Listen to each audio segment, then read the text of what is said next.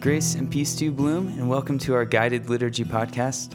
My name is Seth Slay, and I'm the music and arts pastor here at Bloom Church in Denver, Colorado. And today we begin our focus on the Examen. The Examen is an ancient practice of self-reflection and meditation that uses concepts like silence and gratitude and review and forgiveness and renewal to help us to see the ways in which Christ is moving in our lives and to see the rhythms of our lives and maybe figure out where those rhythms need to change or shift. We'll be using this tool over the course of the next few weeks to look at our commitments here at Bloom. We have 6 commitments: worship, prayer, shared life, hospitality, service, and generosity. And we'll be talking about those things a lot in our church in the near future. But today we're going to focus on worship. Later on, you'll hear a discussion on our gospel passage for this week, which is from John 4, Jesus' interaction with the Samaritan woman. If you'd like more information, or if you'd like to go a little deeper into our commitments or our Examen, if you'd like to use that in your daily life, you can find that information linked in the show notes, or you can go to bloom.church/examen, EXAMEN, and you'll find it all there. We're so glad that you're listening, and we hope that you enjoy.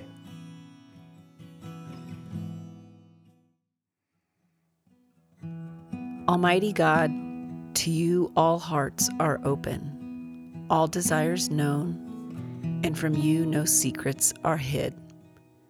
Cleanse the thoughts of our hearts by the inspiration of your Holy Spirit, that we may perfectly love you and worthily magnify your holy name. Through Christ our Lord. Amen.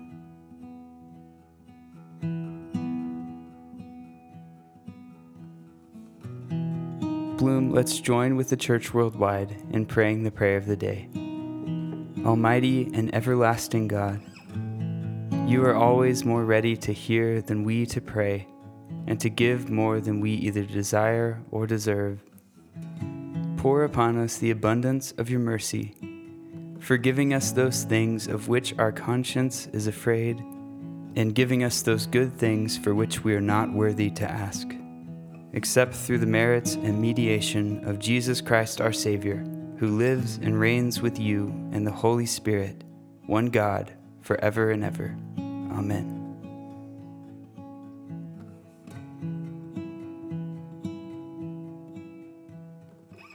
The Apostle Paul says, "Be imitators of God. Love as Christ loved. Do not grieve the Holy Spirit. Put away all anger and bitterness, all slander and malice. So let us confess our sin to God, who forgives us in Christ." In a dark and disfigured world, we have not held out the light of life. Lord, have mercy. Lord, have mercy. In a hungry and despairing world, we have failed to share our bread. Christ, have mercy. Christ, have mercy. In a cold and loveless world, we have kept the love of God to ourselves. Lord, have mercy. Lord, have mercy. May God forgive us by the death of her Son, and strengthen us to live in the power of the Spirit all our days. Amen.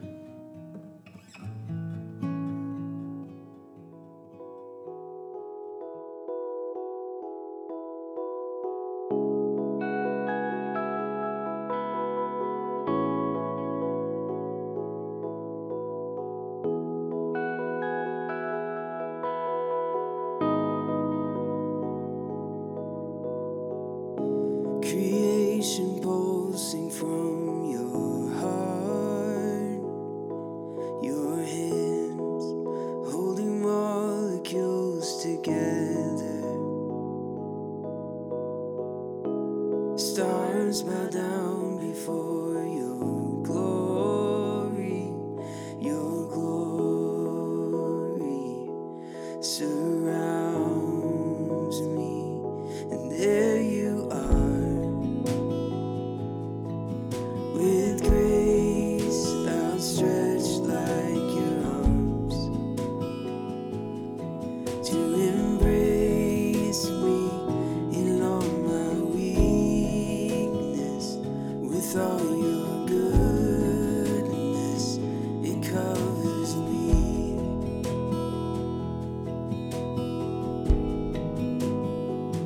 I need your presence.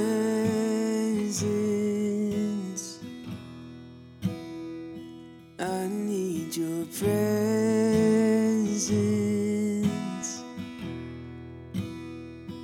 'Cause in your presence, everything fades away but you. And all I need is you.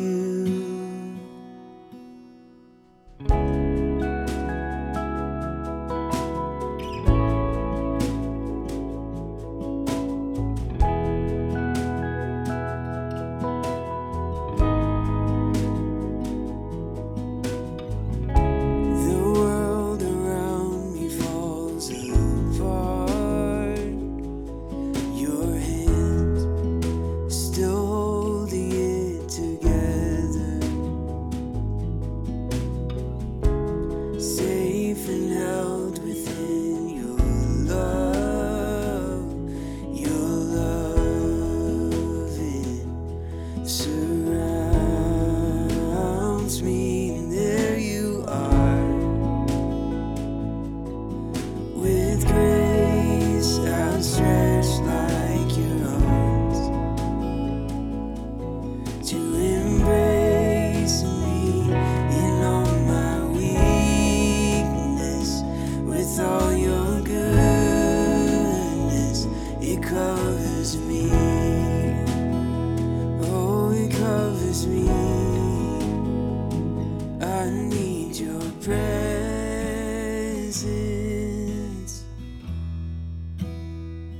I need your presence.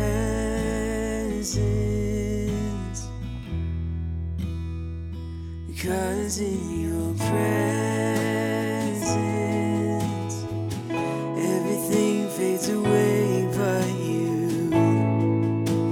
And all I need is you. And I need your presence. I need your presence.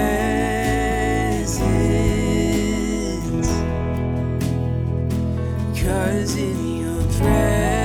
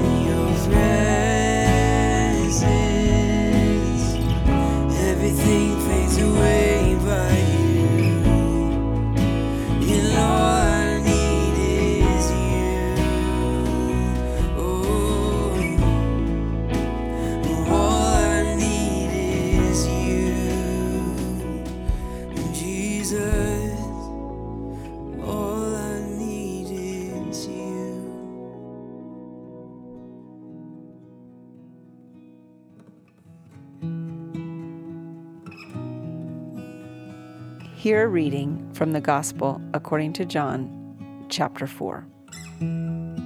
Eventually, Jesus came to the Samaritan village of Sychar, near the field that Jacob gave to his son Joseph.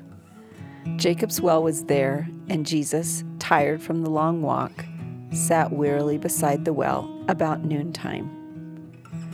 Soon, a Samaritan woman came to draw water, and Jesus said to her, "Please give me a drink." He was alone at the time because his disciples had gone into the village to buy some food.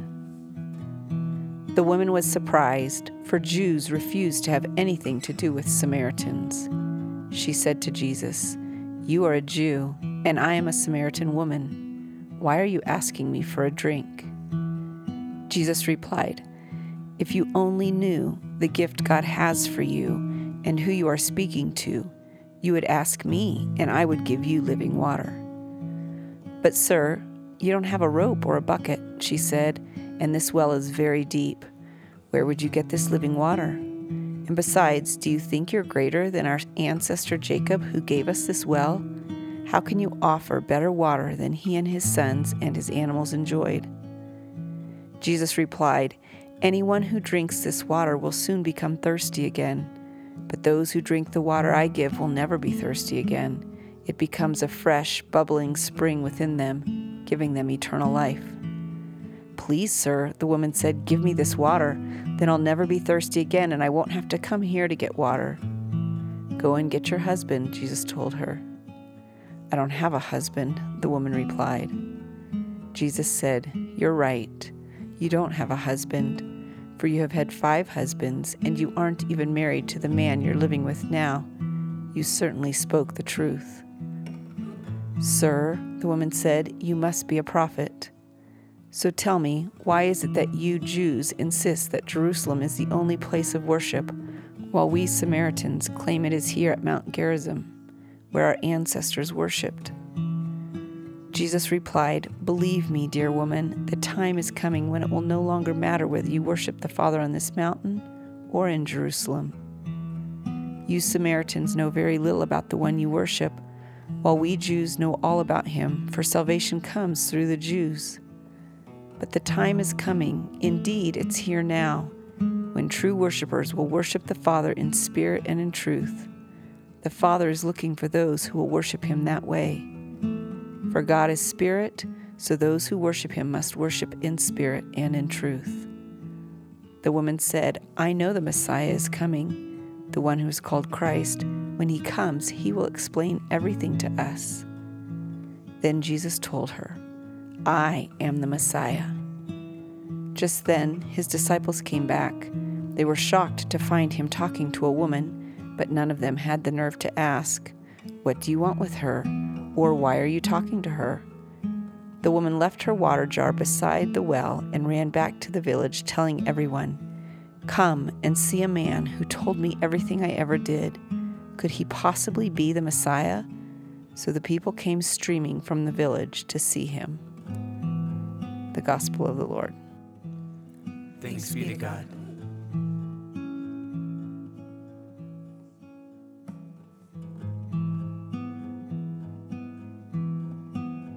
This encounter with Jesus that this woman has is so complex and beautiful and layered.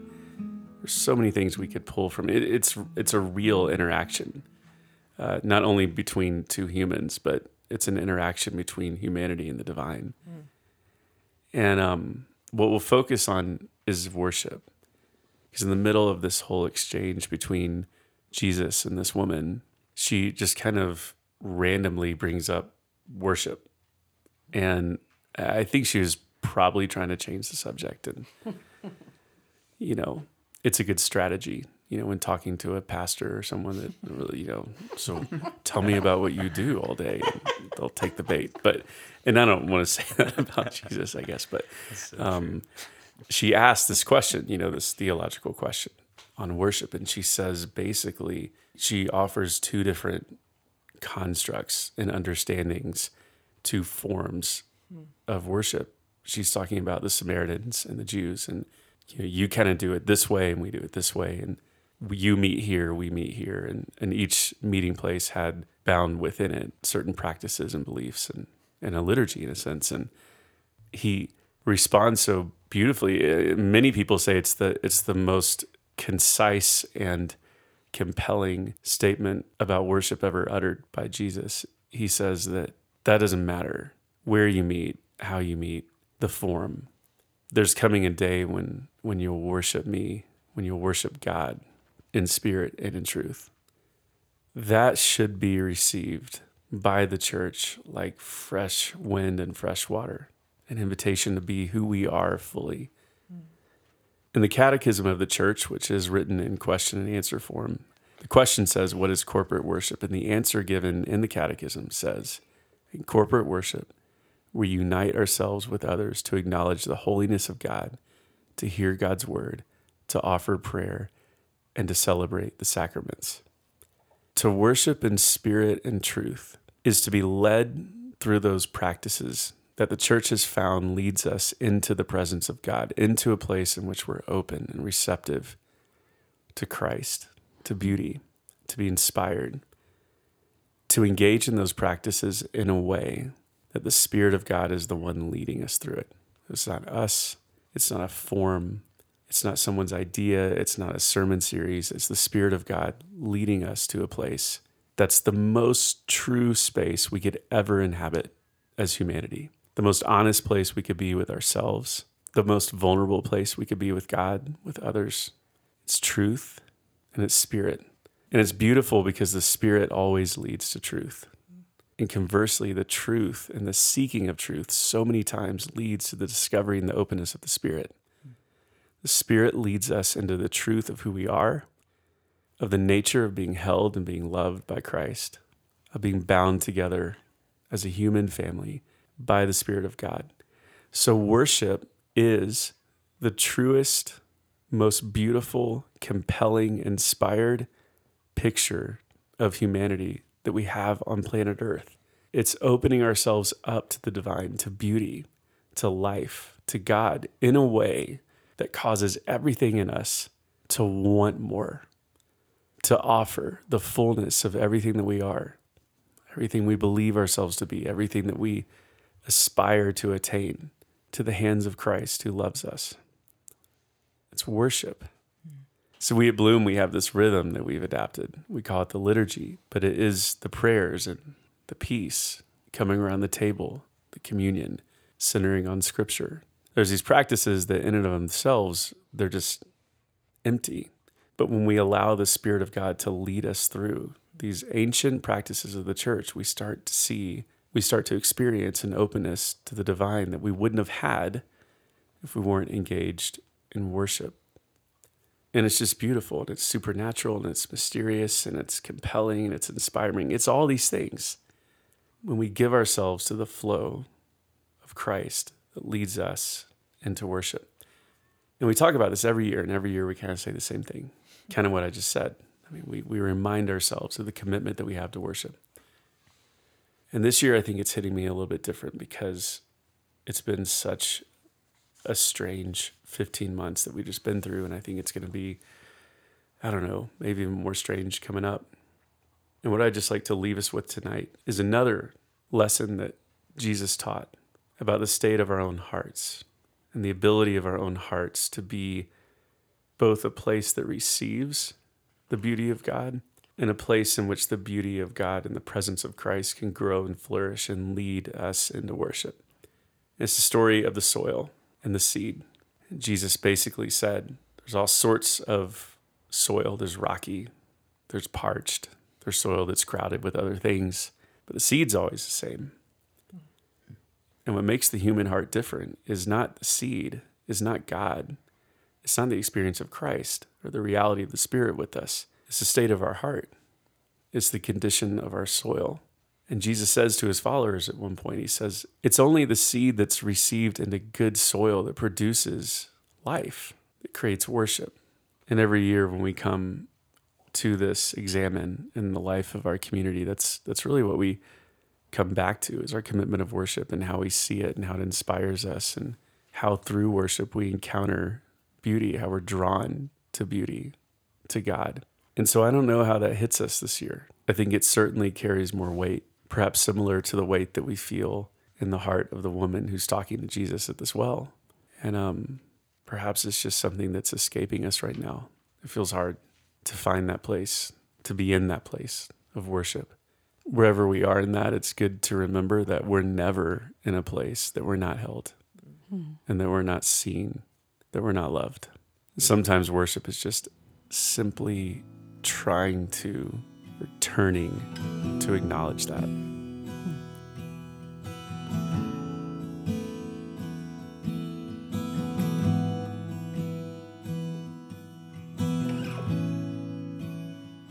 And I will say, as a music and worship pastor for the past long time now, 10 years, this verse always comes up when I'm asked to give some kind of like discussion, lead some kind of discussion about worship or something. It's this one, and it's like Romans 12, like offering ourselves as a living sacrifice, or Acts 2, where we're talking about singing hymns together and gathering together. But I think what I've learned now, after 10 years, is that as you learn more about Christ, you begin to see that, like, yes, those things are true.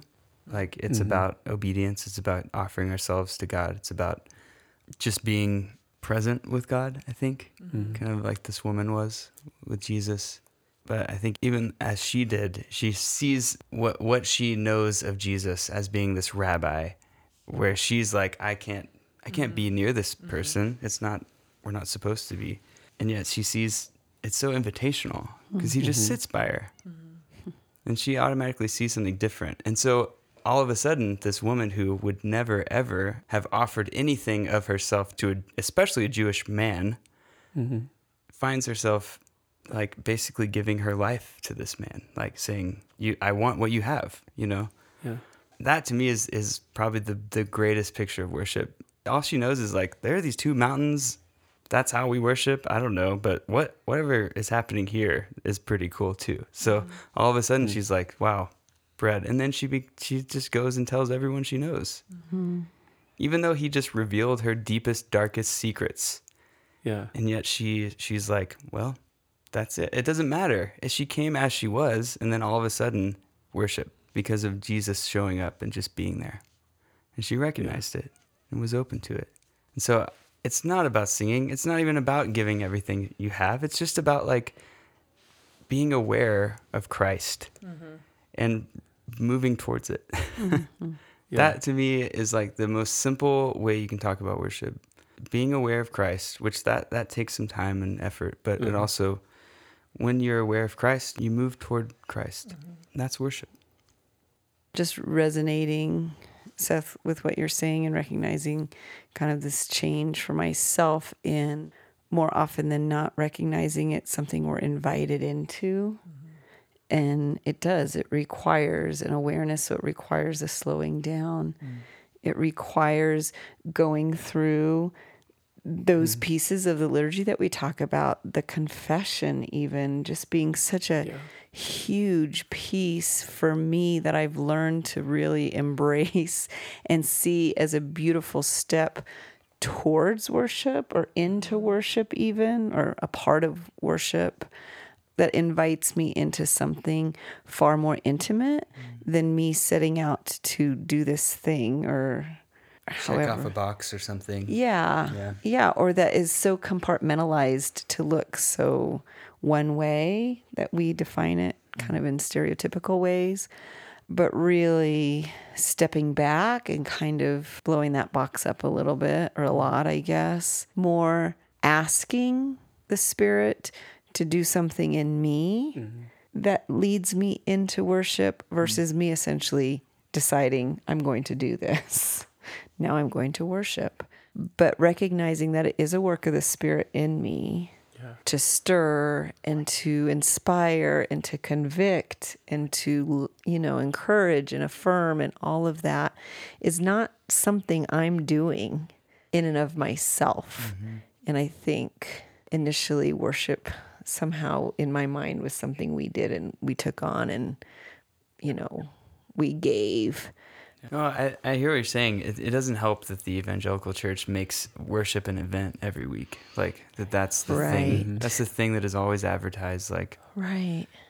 so instead of it being this holistic experience where like you're here, it's a corporate experience. The whole thing, like it's compartmentalized. Like you're saying, like there's worship, there's the sermon that's like 1,000 times longer than it should be, and then there's more music, and it's like.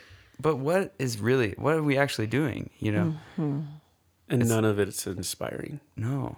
And Or that invitational. Woman, yeah, what's so compelling about this story and so sweet is that this woman is like moved to, I mean, in that, you can just see like these synapses firing in her brain and this movement in her soul that she's being drawn to something that's so inspiring and compelling. And I love what you said, that it's okay to be laid bare in front of Christ because it doesn't matter. That doesn't matter anymore. It's that truth part of worship. Yeah. Because the Spirit is leading her. Yeah. I think the evangelical movement loves to make it something that we do because then it can be controlled. It can be managed. But when you talk about it in terms like you're saying, we sit together, we're vulnerable enough together to admit this is a supernatural event. It's a supernatural stirring that we ask for, and then we like let our hearts And go. it's interactive. Yeah. Right? And so sometimes worship comes out in the form of confession. Sometimes it comes out in the form of obedience. Sometimes it comes out in the form of celebration. Sometimes it comes out in the form of Lament. serving, lament. Like it just becomes this interactive thing that takes on so many different forms depending on how the Spirit is moving. Yeah. So it really is, you could say maybe worship is the corporate releasing of your heart, like letting yourself just go and being okay that other people will see you cry or laugh or whatever happens, respond, lament, confess. Yeah. That part of the vulnerability is so compelling to see humanity be moved by the divine into something that we don't know where it goes. We don't need to know, but it's all good. It's all beneficial. It's all inspiring. And then we can talk like Paul does about worship and say, you offer the whole of who you are. Yeah. Well, and I'm not trying to turn this into like a feminist observation. I'm going to translate it in a minute, but I'm really struck by how seriously Jesus interacts with her. There's been so many iterations I've had of worship, but I think lately it really is a lot of what you were saying, Seth, is like daring to interact with Christ and then being completely overwhelmed by the fact that I'm taken seriously and that I'm seen exactly where I'm at. 5 husbands, a misunderstanding, maybe even wrong theology. And Jesus gently corrects and they worship. So I think it ties to all of us. I feel really struck by that. It has nothing to do with us. Like, I think I've had this notion that it's us offering praise. And now I'm like, oh, it's just like a really good conversation with somebody who loves us a lot and sees us really well, good and bad. So I'm struck by that. I can't get that out of my head, how he treated her like a human. We still don't do that for each other. It Yeah. feels like it's this perfect balance of being present to yourself while being present to the Spirit within yourself. And feeling like those are 2 different things. So being present to that longing to be seen, that shame or that insecurity or that fear or that excitement and anticipation or whatever, like being present to where we're at and then being present to the Spirit in that and letting those 2 kind of collide in this really cherishing, gentle, kind of intimate interaction of the 2. Yeah, when I picture this story, I can see this energy between the 2 of them now. As she begins to worship, it starts to happen. Her heart is released. She starts to worship. And he allows it to happen. I mean, in his humanity, I wonder if it was even maybe just awkward. I mean, you're all of a sudden in this really intimate moment, and he allows it to happen, which I think is so beautiful and kind and should always be the posture of the church towards humanity. That when we start to do this thing, when we're caught up into the divine and we're released into worship, that we honor that and we tell people that's good and beautiful, not try to control it, not try to manage it. And that's that's her construct of worship, because she's like, is it this mountain or that mountain? Is it this practice or that? She's released like that. Just being in his presence, she's released from it. The world, I believe, longs to worship, is drawn to beauty. And if the church was validating to that experience, which can be different and spiritual and intimate and vulnerable and all the things that it is, if we validated that instead of controlling it and putting ourselves as the gatekeepers, I just wonder what the landscape would look like. I love what we've been doing as we start the service, and we kind of, I guess, maybe did it almost on accident because we were trying to collect ourselves after messing with the live stream. I think, and so Yes. I think, but I forgot that's how it started. what started to happen is when we all come in, it's like we used to like start with a song. I mean, that's what you do. But it was this intentional moment of Holy Spirit, come and see us and lead us and inspire us and deal with us.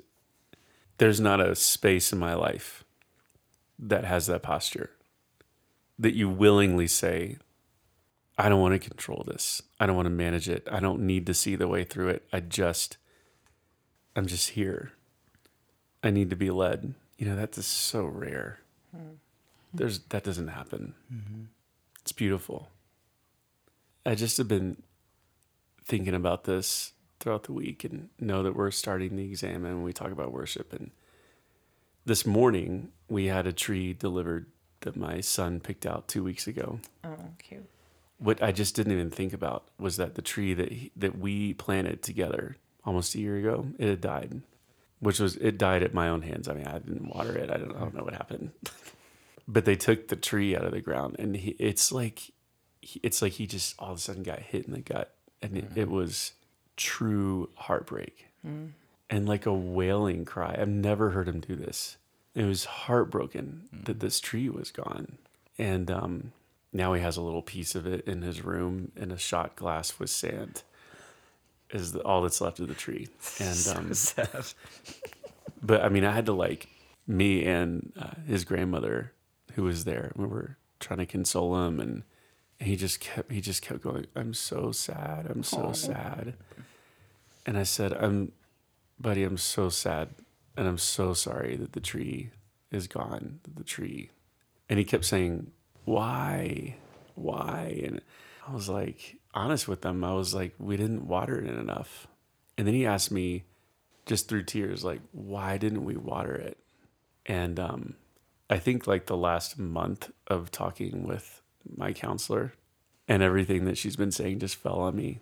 And I thought about that story of Jesus saying, make sure the seed is in good soil in your heart. Sometimes we forget to tend to the thing that most matters. We forget to tend to that place in our hearts that is open to Christ, that beauty is sprouting, that inspiration is taking root, that love, the kindness, compassion, that worship comes from. We get too busy and we forget to water.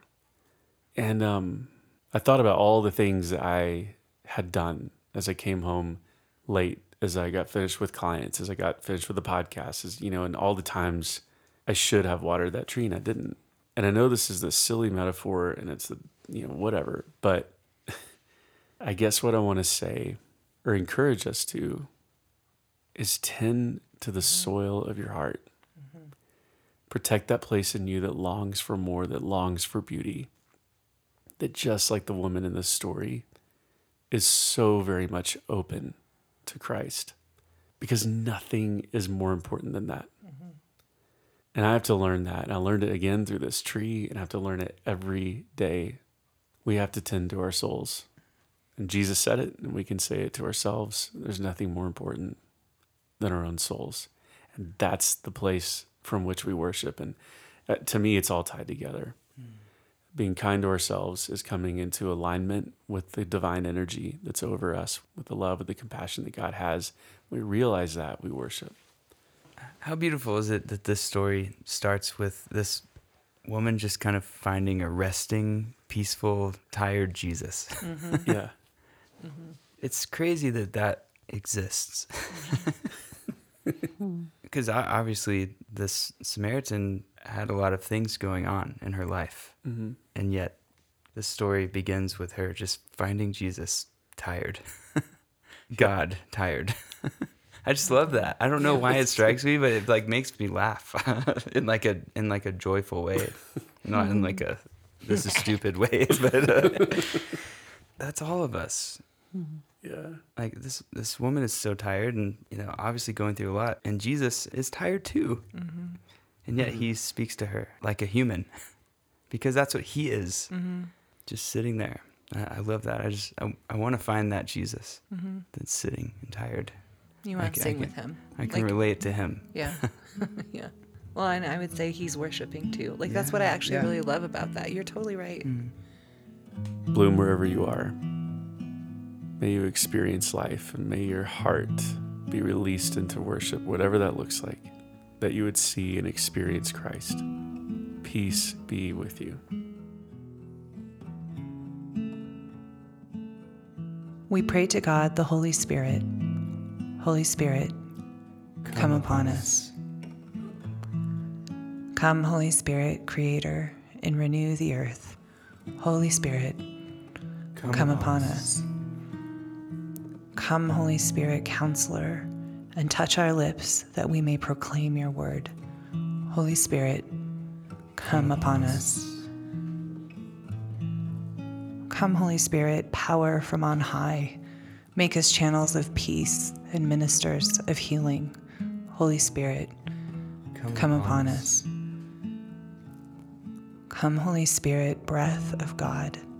Give life to the dry bones around us, and make us a living people, holy and free. Holy Spirit, come upon us. Come, Holy Spirit, wisdom and truth. Strengthen us to be bold in faith. Holy Spirit, come upon us.